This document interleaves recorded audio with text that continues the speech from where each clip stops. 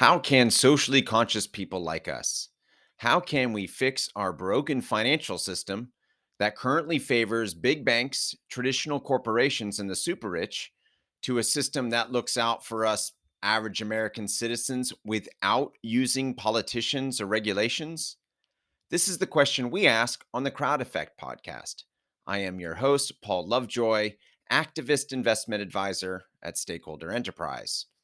So, last episode, I talked about woke investing and how really it's ESG investing. And ESG investing is more or less just greenwashing investing, making people feel like they're actually doing something. But in the end, it really doesn't do anything because ESG investing, you're investing into publicly held corporations that are constantly under this pressure to increase their profits every quarter.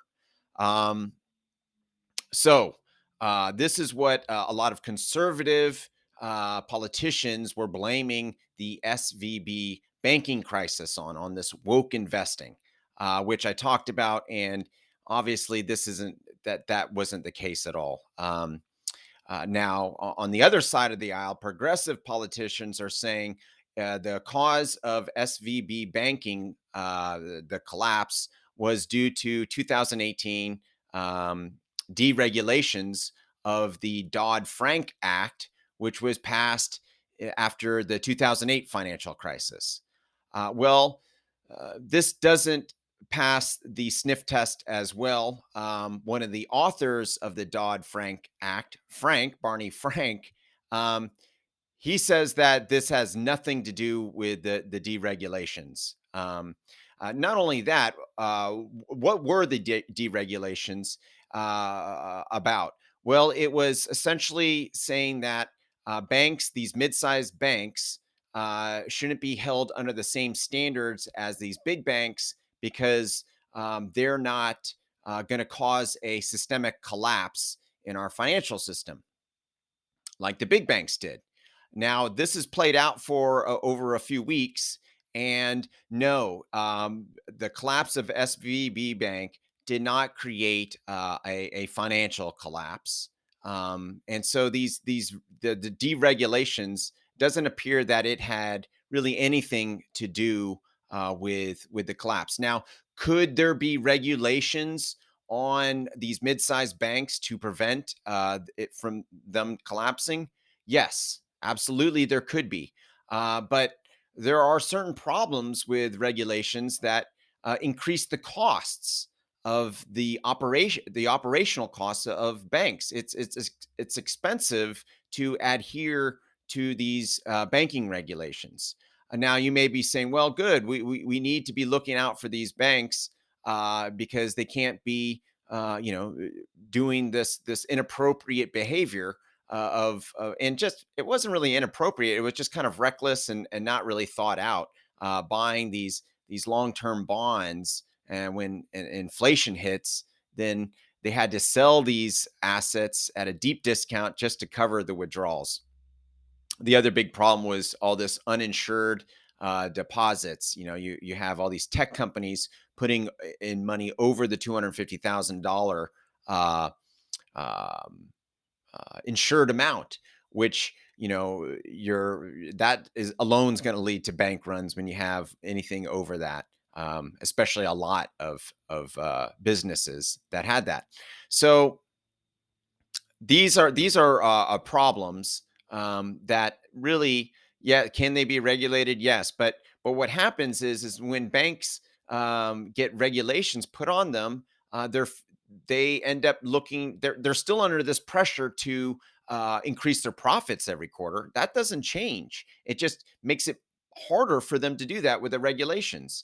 And so what they end up doing is they end up charging these increasing their fees to their customers, making it more expensive.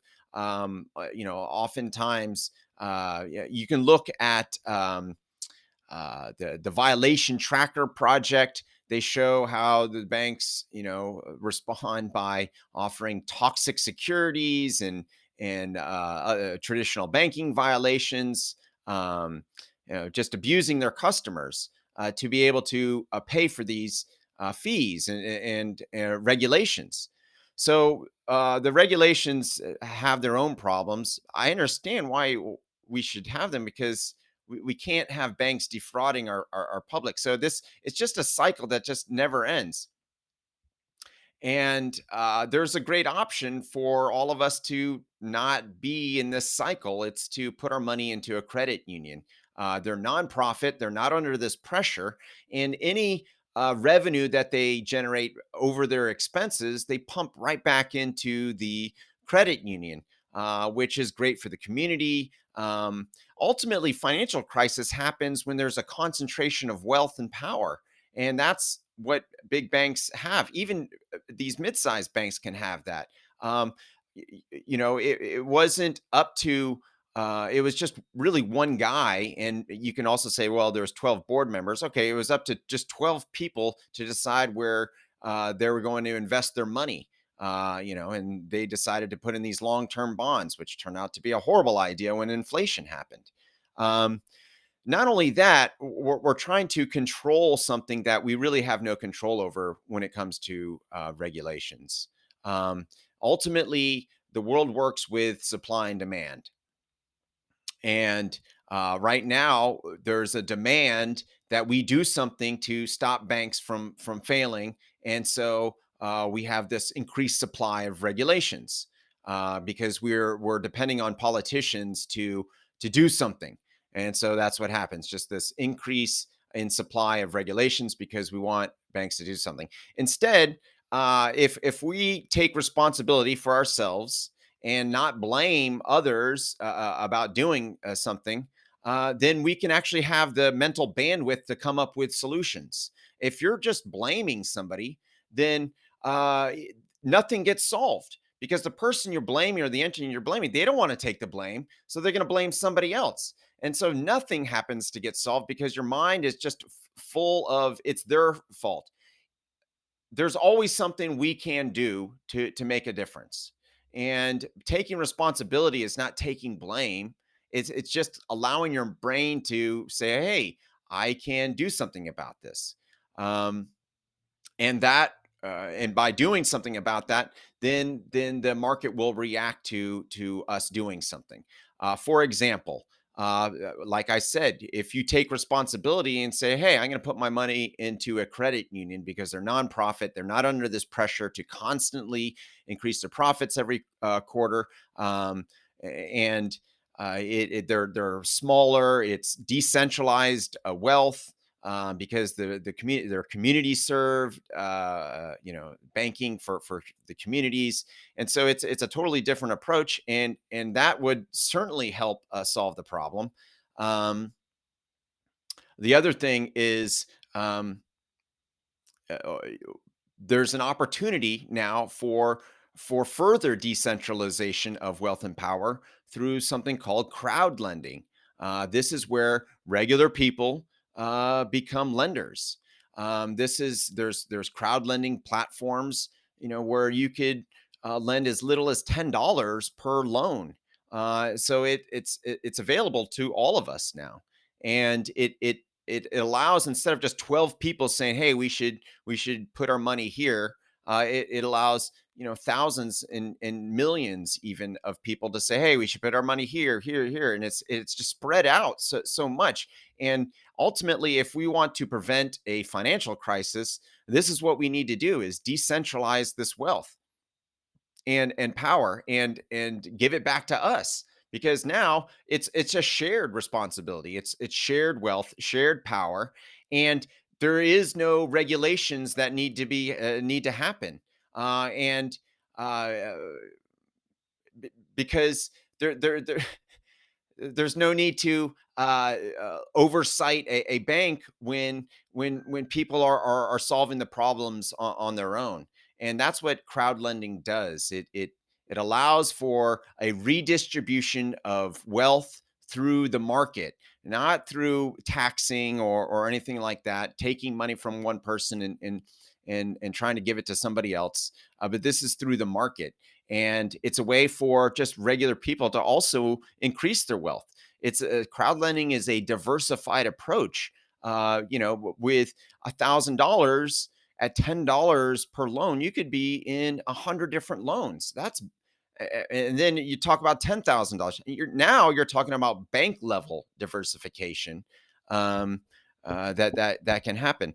So crowd lending is a way to decentralize the wealth and power, and also it when we're solving our own problems, then we're not looking to politicians to solve our problem for us. And when that happens, now we're taking away their power and giving it to us. I mean, ultimately, that's what we want. We want to have the power ourselves, instead of like relying on politicians. I mean, don't you think something's wrong when you're saying, "Oh, there's so much depending on this election"? I find that's a big problem. That this one election is so important. We're giving our power away to politicians to solve problems, and they're not. They're just blaming each other. It's just this constant blaming. By accepting responsibility, that's how you be the change. By asking politicians to do something, they're going to pass a law to try and force the change. That's what they're doing with the regulations. They're forcing change on banks. And I understand it. We can't have banks defrauding people, but let's take our money away from the banks and put them into credit unions. It's a much more thoughtful process. Yes, it's not as easy to do that, and it takes individuals, but you know, uh, a waterfall starts with one drop. How do you eat an elephant? One bite at a time. It's a different approach. It's an approach of people who used to build these cathedrals, these architects. They knew that they were going to die before it was completed, yet they started the project anyways. And that's kind of like what we have to do. We just have to say, "Hey, I care about the people, the future generations. I care about my kids. I care about my grandkids. I care about my grandkids' grandkids." And this is why I'm going to choose to become a crowd lender. My name is Paul Lovejoy. I am a crowd investor, and I see you are one too.